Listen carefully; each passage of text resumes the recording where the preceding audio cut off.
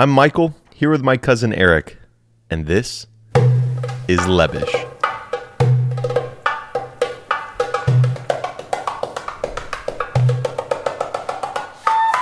Welcome to the Lebish Podcast, where we discuss what it's like to be Lebanese-ish American.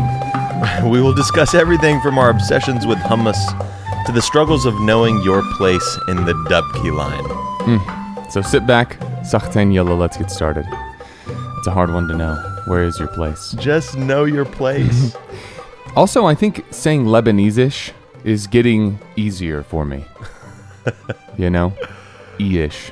We have yet to talk about it, maybe on another podcast, not today because it's not on the agenda. That's right. But the scale of what we define as Lebish, perhaps we should provide some context to what we're talking about here on this here podcast. Yes, a guide. A guide to being Lebish. I was really enunciating there. Sounded great. Really picking you up on the computer. Doom, doom, tek, tek, doom, tek, tek. Whenever I hear that rhythm, we've talked about this. Whenever I hear that rhythm, there's something that happens in my body that's really nice, like a joyous moment. No, I feel it. That's the last we'll talk about that. So today on the podcast, we've got a couple. Yeah, it's been a while since we've done this. So, Eric, is that what you look like now? You know. Yeah. Times have changed. Eric's been through a little rough patch, folks. He had a flood in his house. That's right. We had a freeze here in Oklahoma a few weeks ago, and he had a bursted pipe.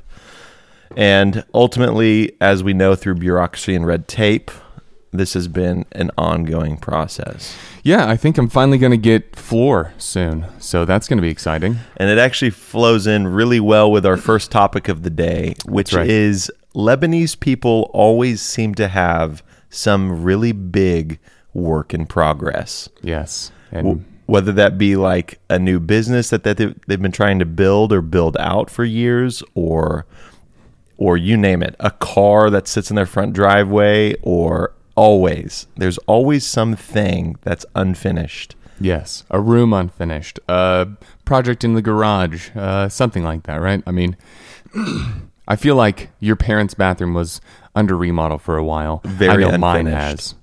Mom and Dad have had an unfinished bathroom for probably about 10 years. So, you know. And this is really on Constant brand. update. It's on brand because whenever you go to Lebanon, there's all these buildings that are in various states of repair. And you're just asking the question, like, what's going on? Like, who's in charge of this? Why isn't this done?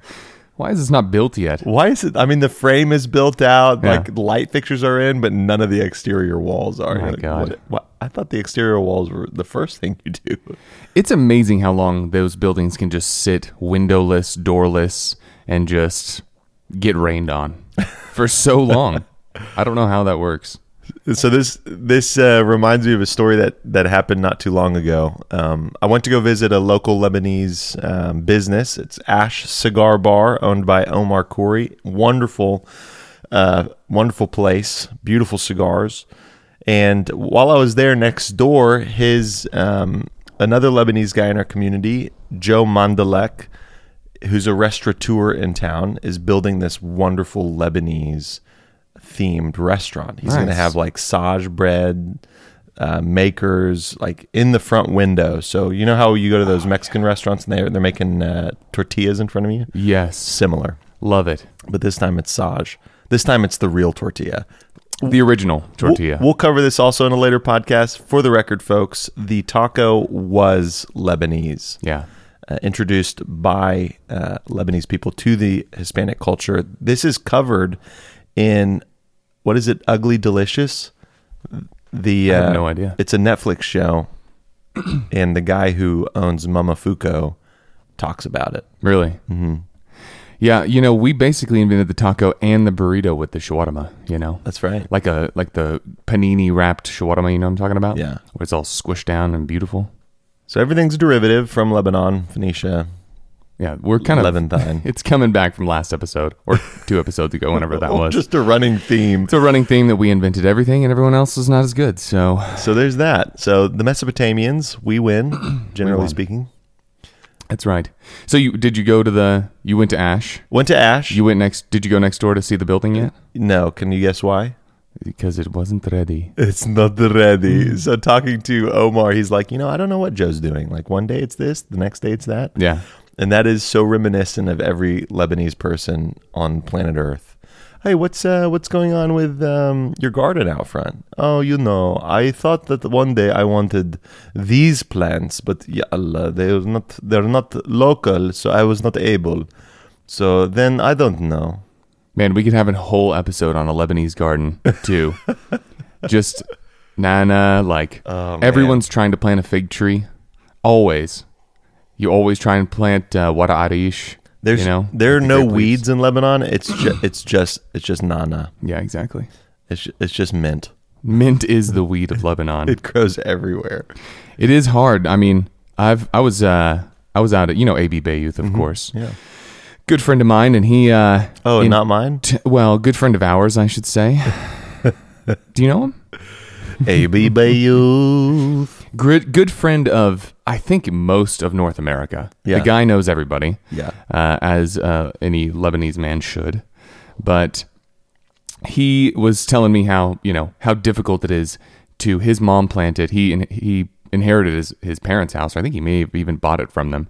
But his mom had like mint garden upon mint garden. And he was like, man, this is very difficult to get rid of. He's like, can I plant something other than mint? Because it's taking over my whole yard. It's like mint, bamboo, and poison ivy. You just can't get rid of them. Can't get rid of them. Mint, poison ivy, bamboo, and a mother-in-law. Got him. Just kidding. Love you moms out there. You don't have a mother-in-law. Not yet. You just have a mother outlaw. It's true. Hey, dad jokes are permissible today, apparently, on Lebish, so here we go. So always a work in progress. Always a work in progress. That restaurant is going to be sweet. What's it called? That work in progress. Oh. No, that's the name. Oh, it's called work in progress. Welcome. You can see them working progressively.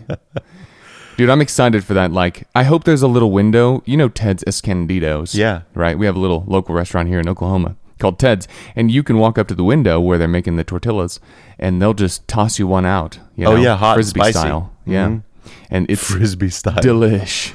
Oh, man. You can just stand there and wave at them, and they're like, you want the tortilla? And I say yes every time. Every time. You're like, wow, yeah. Free appetizers. It's delish.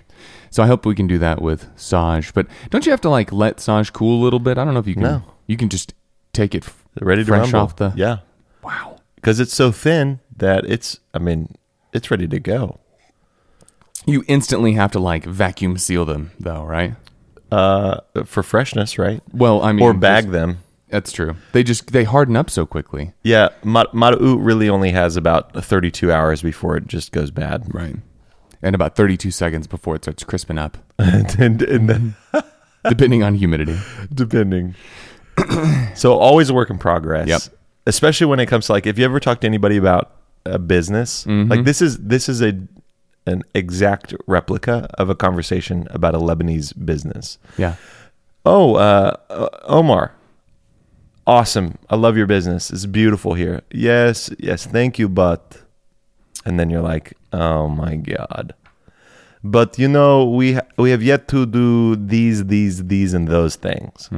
Well, why can't you just be excited about the fact that I complimented you? That's because their work, it's never good enough, Michael. It's like never good enough. You've got to... This isn't the final product. Don't judge my business off of this because I still have got more coming. You know what I mean? That's how I see it. Because I do the same thing. The Lebanese mind is the equivalent of a really messy desk. Yeah. But in the center of that desk is like this perfectly orchestrated design. That's true. And you're like, well, I guess if you understand it. I certainly don't understand it.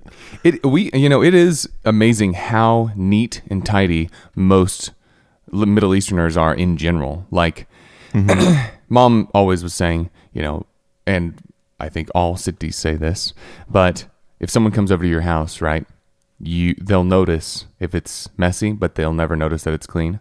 And it's true. But I do notice that all these houses are clean. I'm like, God bless. Every square inch of this has been bleached. Wait a second. I've got a caveat to this. Okay, tell me. Okay, because the reality is, sure, the house might be well kept, etc., etc. However, there is a direct correlation between how much of a teta you are and how many used Kleenexes you have around you. Or just held in your hand at any moment in time. At any moment in time, it's like a teta is not found without Kleenex. So true. A tissue of sorts. And they gather it in like they're collecting gold that's spilt out from a purse around them. They're like, give me my Kleenex, Which also has Kleenexes in them. The purse. Oh my gosh, The mini Kleenex. the purse is sponsored by Kleenex. By Kleenex. There is guaranteed, anywhere you look, car console Kleenex, purse Kleenex. Bra, there's probably some Kleenexes in there. You know, they got to keep them hidden somewhere. So in like certain like of the smaller cafes in Lebanon, they have that little box next to you that's supposed to be your napkins. It's like a Kleenex box. Yeah. You know, that next to the brie, which is that little pour spout that you drink water from, which we can talk about at a later time, is a phenomenal way to spread COVID. Great way to be disgusting. A common pour spout.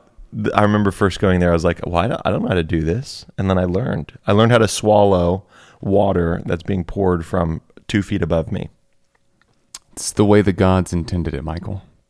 Ambrosia. It's like from waterfall. From the fall of the water. Yeah, But it is, we can make it a little better, It's filtered. It's filtered. You know, a lot of Middle Easterners don't use actual napkins. And maybe that's an American phenomenon. I'm not sure. But You mean a Lebish phenomenon? yes, they use tissues, instead of napkins. No, let me assure you. Tetas in Lebanon, it's like food, shelter, tissues. That's their Maslow's hierarchy of needs. Food, shelter, tissues. Psychological safety and tissues. Oh, I love it. Just, that's a good Sitti trait. We need to make an episode of Sitti traits as well, I think. That's to come. You mean, here's a taster, and pun intended, a Sitti trait is when she like makes you a bite of food that she's somehow like expertly wrapped between her fingers, and she's holding it as if she's giving you the sign of the cross, the Yes. Orthodox sign of the cross. Yes. And then she just shoves it in your mouth. Mm-hmm. Yeah. That's a Sitti trait. What are those called? The little, like, oh, shoot. It's like how we make our little sandwich bite. You know what I'm talking about? Like basically you get a piece of bread of some sort, and then you put maybe, who knows, hummus in it, or maybe you can put some lebna in it, and then you put maybe a meat or rice in it, and then you wrap it up and you put it in your mouth. That's Yeah. called something. It's like a bite of something. I don't know. That's a good question. I'll think about that. Just call it maza. Yeah, basically. But like that specific bite is called like, a something. See, to me, that specific bite Yeah. is the word khud, which in Arabic means just take it. Just take it. Yeah. So when Teta would like make those types of bites, she'd say khud or kol, eat, and I'm like, so that's my correlation. Those bites are khud and kol. I love it. I'm going to start saying that to my nephew. Khud. Just start shoving things in his mouth. He does love hummus, so I'll make him lots of hummus bites. Oh, speaking of hummus, this brings us to our what I believe to be the last thing we'll talk about today. Even though we got like 15 minutes, don't we? Oh, never mind. Yeah. Oh, we've got a few more things to talk about. We do. Hummus. Uh-huh. 2 things you never talk to a Lebanese woman about. The first, you never compare her food to anything. The second, you never talk to her about Lebanon. You never compare her food with other food or to anything? To anything. Okay. To anything. She will take offense at the slightest offense. At the slightest perception of offense. There was a story I heard recently. It's this Lebanese guy I was talking with over the phone, and we were having a chat about this. And he goes to this local Lebanese restaurant in Houston, and he takes a bite out of the hummus they made at this Houston restaurant.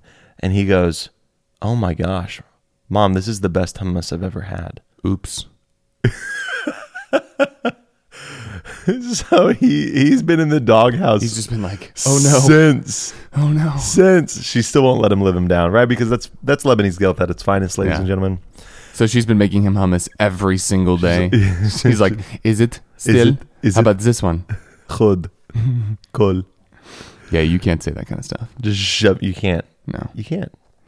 You just have to be like, not as good as yours. That's always the answer. About as good as yours? Not as. Oh, okay. Not as good as yours. Okay. My blood pressure just elevated when you said about. I saw a single sweat come down your head. About as good as yours? That's warfare. It's about as good. Maybe better. If you ever said it's better. So there was one time my dad and mom went to this. It was like one of those hole-in-the-wall restaurants here in town called Virginia's. And Dad had been going there because it was near where he was working. And apparently she made a homemade coconut cream pie. And one time for lunch, Dad and Mom went to this place. And Dad was like, Nina, you got to try this homemade coconut cream pie. It's incredible. Okay. We heard this story after the fact. And Mom was talking about this woman, Virginia, and her coconut cream pie as enemy of the state #1.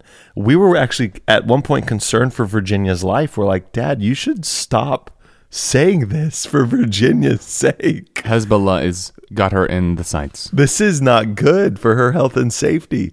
Because it's still an Ussa today. My goodness. Virginia is a pretty common name for the first gen Lebs. So was she white?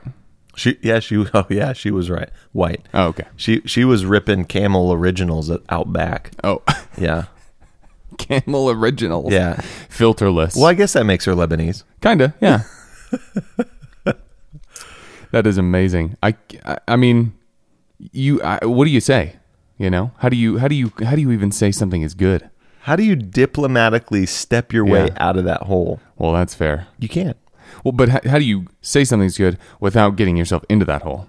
Okay, so you're asking what if what you're eating is in fact really good. Yep. But you want to acknowledge that, yet not offend your mother, who's in earshot always. Yep. So you know how we think the NSA is always listening into our conversations? That's right. Somehow Lebanese moms and tetas listen in more than the NSA. I think the NSA was modeled on Lebanese women. I think so, probably. I think we started the NSA basically before the NSA. Yeah. We did it's it first. Nasrallah, Samir, and Amir. That's the NSA. Yes. I don't know how you do that. You have to just say, yours is a 10, but this is a 9. And I want you to see how it can be done commercially without your touch. Because if it had your touch, it would be better. Oh my gosh, you can't, dude. You can't do that. Didn't work. You're done. Just you can't even say anything. Silence is your best weapon. Mm-hmm. You just say, huh. That's why Middle Eastern men make so many little noises. Because if they actually say something, it's going to just go the wrong way. La. Shh. That's my favorite one. That one's always disappointment. It could, but the single is not now. Not now. That's true. It's a wait, little one, or even just the pinched fingers up in the air. Amel, amelak. We just wait. Just hold on. The amount of times I got flashed the fingers, like the pinched fingers in the air when my parents were on the phone, countless. Because as a kid, all I wanted to do was interrupt. Yeah. Listen to me. I was built to be an interrupter. So when you go to a restaurant with your mom, oh yeah, okay. Do you just say anything? This is how dad diplomatically did it, as far as I can tell. Okay. He said, well, how would you rate your meal? And each person would go around and just rate the meal objectively in that setting, not comparatively. Obviously, it is comparatively, but it's inviting those pieces of information without incurring the Lebanese woman wrath. So it's like, how are you thinking about this meal now? But obviously you have previous experiences that are guiding this thought. But let's not bring those up in this conversation. This is scientific, Tata. Yeah. Or Mom. This is science. This is science. This has nothing to do with anything else. We're actually it was the first Yelp. That's what you're saying. Yeah. You're saying we invented Yelp, Michael. Yeah, so Yelp is actually Yasrallah Elias. What's L? Leth or Layla. Yeah. And P? Well, there's no P. Bulos? Pulos? Yeah. It's Yelp. There's no P. I can't even think of a P. There's got to be a Pierre, because we're French. Sure, we'll do Pierre. Pierre. Yeah. Oh, that reminds me. Let me pull up the Lebanese of the day, ladies and gentlemen. Oh, do you have one today? I have one, but it's going to take me a second because I forgot to pull it up prior. So I'll give you the background. Okay. My fiance Molly was studying for her boards for medical to be a full attending physician out of residency. And she started mentioning this syndrome she has to learn called the Krigler, and this is how she pronounced it. And look, this is not Molly's fault. This is how it was actually stated to her as she learned this particular disease. The Krigler-Najjar syndrome. And I heard her say this out loud, and I was like, Molly, what did you just say? She says the Krigler-Najjar. I said, Najjar? Are you meaning... Oh, man, I went full Lebish on this one. I was like, are you meaning Najjar? She's like, Najjar. We pulled it up on this little app she has in order to pronounce it correctly. Yeah. And the Siri-like voice was saying Najjar. I was like, well, I can't fault you for that, but let's look up who discovered this particular syndrome. And here, ladies and gentlemen, I have our Lebanese of the day. His name is Victor Assad Najjar, was a Lebanese-born American pediatrician and microbiologist at the Johns Hopkins Hospital, Vanderbilt University, and Tufts University. Najjar is known for the Krigler-Najjar syndrome. So he figured he found this disease or syndrome, I'm sorry. Yeah. With some guy named Krigler. So I said, Molly, let's look up Najjar. I will bet my life on the fact that he's Lebanese. So she pulls up Wikipedia, and the first thing it says is Lebanese-born pediatrician. Beautiful. I started celebrating as if I had won the Super Bowl. I'm serious. Ask Molly. I'm running around the house like, I knew it. I've done it. You found the syndrome just then. You were the founder. Oh, man. That's amazing. You know, he was also the one that was like, Najjar goes last. Yeah. He's like, it's not going to be Najjar Krigler. It's like, look, I want this to be for you, but ultimately I want my name to be the remembered name. And it is Najjar. And Krigler is not name. It's Kregeler. Kregeler is how you pronounce. It's Lebanese. So what's the syndrome?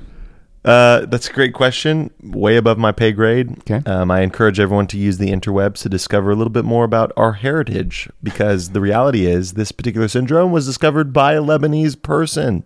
Folks, find solace and knowledge in knowing that we are pretty well documented, smart people. You can just say that we're the ultimate race. Oh, yeah, you can't do that. You're right. I'll put explicit on this episode. Good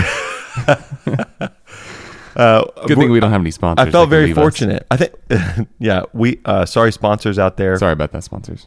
So I feel, you feel fortunate. Yeah. It feels like you're on the winning team, right? When you find out that someone from your neck of the woods is contributing to the greater body of knowledge in these meaningful ways, you're thinking to yourself, dude, this is a great feeling. And that's how I felt. We've looked at a lot of medical folks that have done things that are Lebanese, and it's just not a surprise, I guess.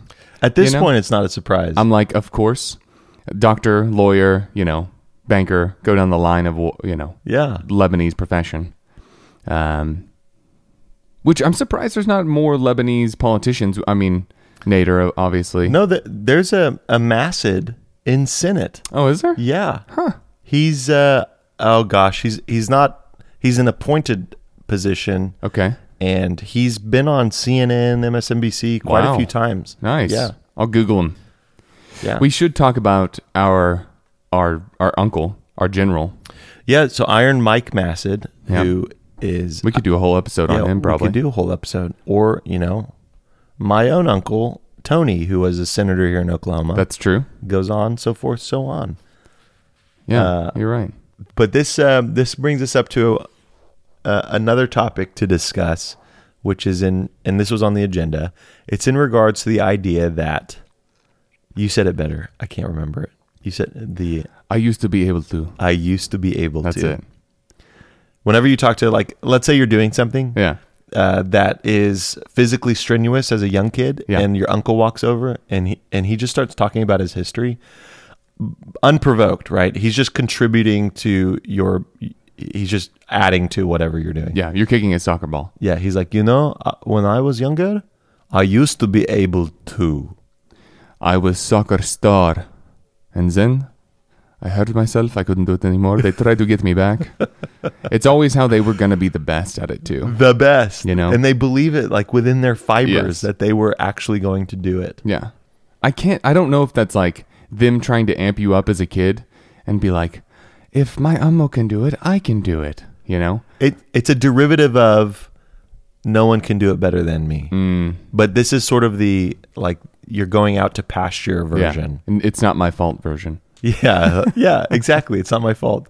I used to be able to, when I was younger, I drank 16 eggs a day because I am the strongest in my town. I could lift entire car one hand.